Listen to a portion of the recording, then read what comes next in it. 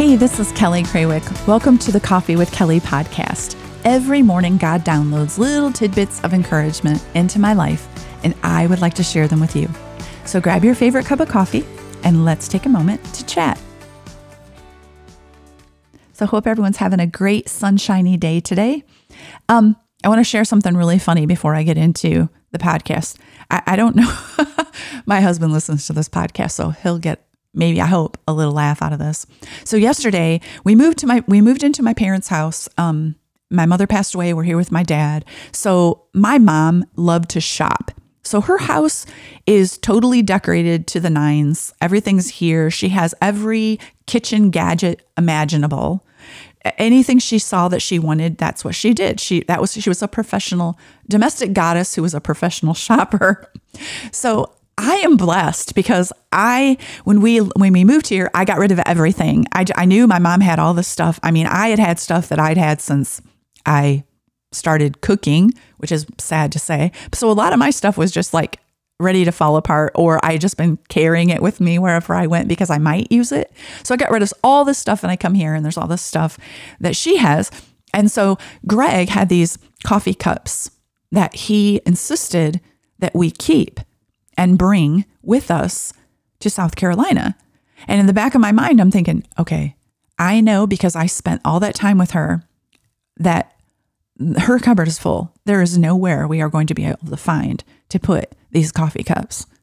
I mean, my mother and the coffee cups that she has, I even went through some of her coffee cups and got rid of some that were like chipped and, that kind of thing. And still there is no room. So I've been doing the dishes and putting all these coffee cups back for like 3 months now. And I finally thought, you know what? There's this coffee cup in the back of the cupboard that Greg has not used. I know he hasn't used it because I do the dishes. And I'm thinking, why do we have this cup? We have 2 of these cups, 2 of these cups, 2 of these cups, and then there's just this random cup. So I thought, okay, I'm looking, and my mom had another coffee cup that was pretty chipped up. I'm like, okay, I can toss this one, and I can toss this one because he never uses it. So I tossed them. And last night I was downstairs, and Greg comes down with his tea because he has a certain cup that he likes to use for tea, and he has his green tea with honey every night. And so he comes downstairs and he has this cup and he says, "Did you mean to throw away that Starbucks cup that's in the trash?" And I said, "Oh yeah, I didn't think you used it and the cupboard is so full." And he was really upset with me. He's like, "That's my cup." And I said, "You've never used that cup. Did you see how full the cupboard is?"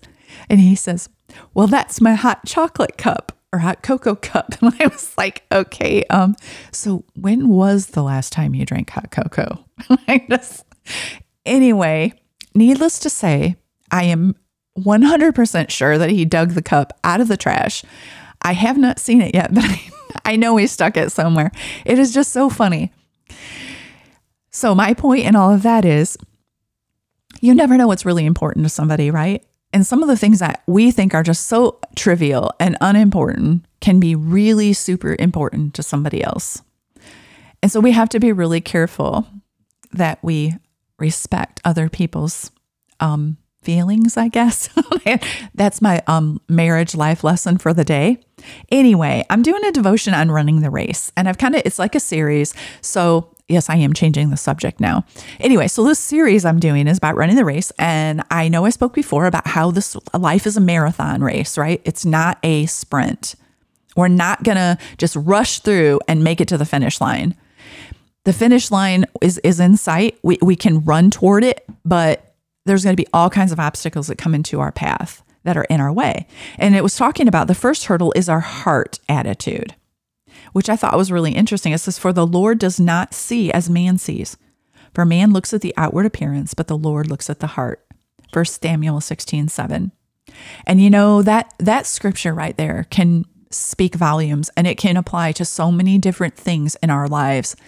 Wherever you're at today, it's your heart that can affect the whole rest of this race, because the race is not easy.